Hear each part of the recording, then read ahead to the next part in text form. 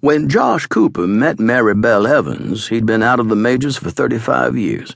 He'd had a brief but distinguished pitching career 1,000 miles north in Boston, where he'd won Rookie of the Year in 1972, but that gig had come to an abrupt end in 1973 when he tried to fire a fastball past Boomer Johnson, the ball meeting flush with the thick end of Boomer's bat and shooting back at Josh in a blaze of light and a burst of stars.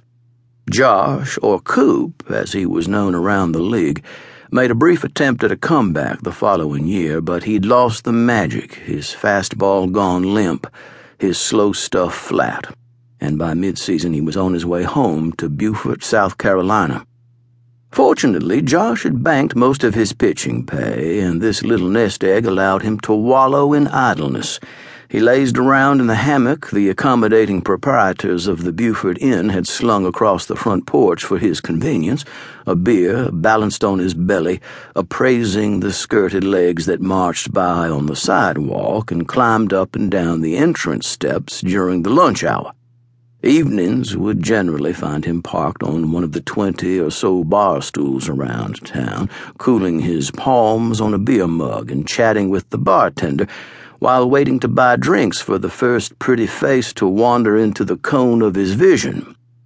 In this manner he drifted through 3.5 dissolute decades, featuring a string of women friends and thudding hangovers until he smashed headlong into the law of diminishing returns, both financially and socially, and retired to a small house on the brackish Roosted Tail River on Cutter Island. There was a live oak to the side of the house whose huge ghostly branches dripped great tresses of Spanish moss and canopied a deck in back where Josh docked a 22-foot outboard, and from where he putted off most every morning down the twisting Rooster Tail between fields of marsh grass to the sea. He usually fished alone, and he knew some people thought that strange, but he had never been one to feel a great need for company.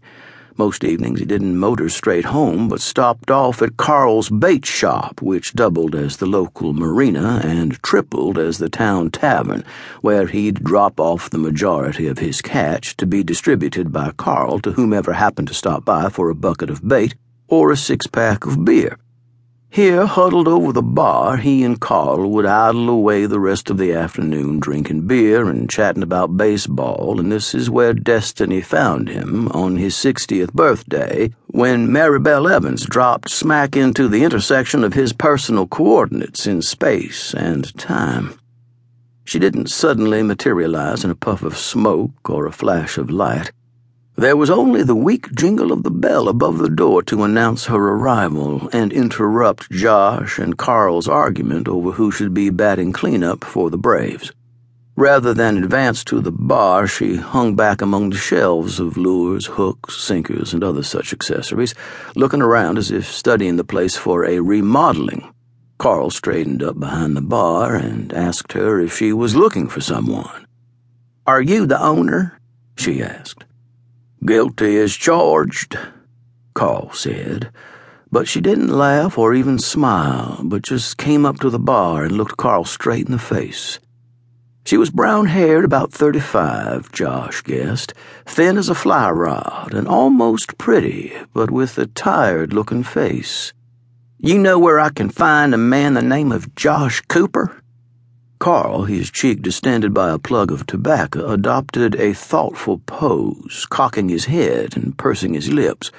He scratched his chin, looked up at the ceiling fan churning lazily through the air, then back at the woman and said, "Nope, afraid not."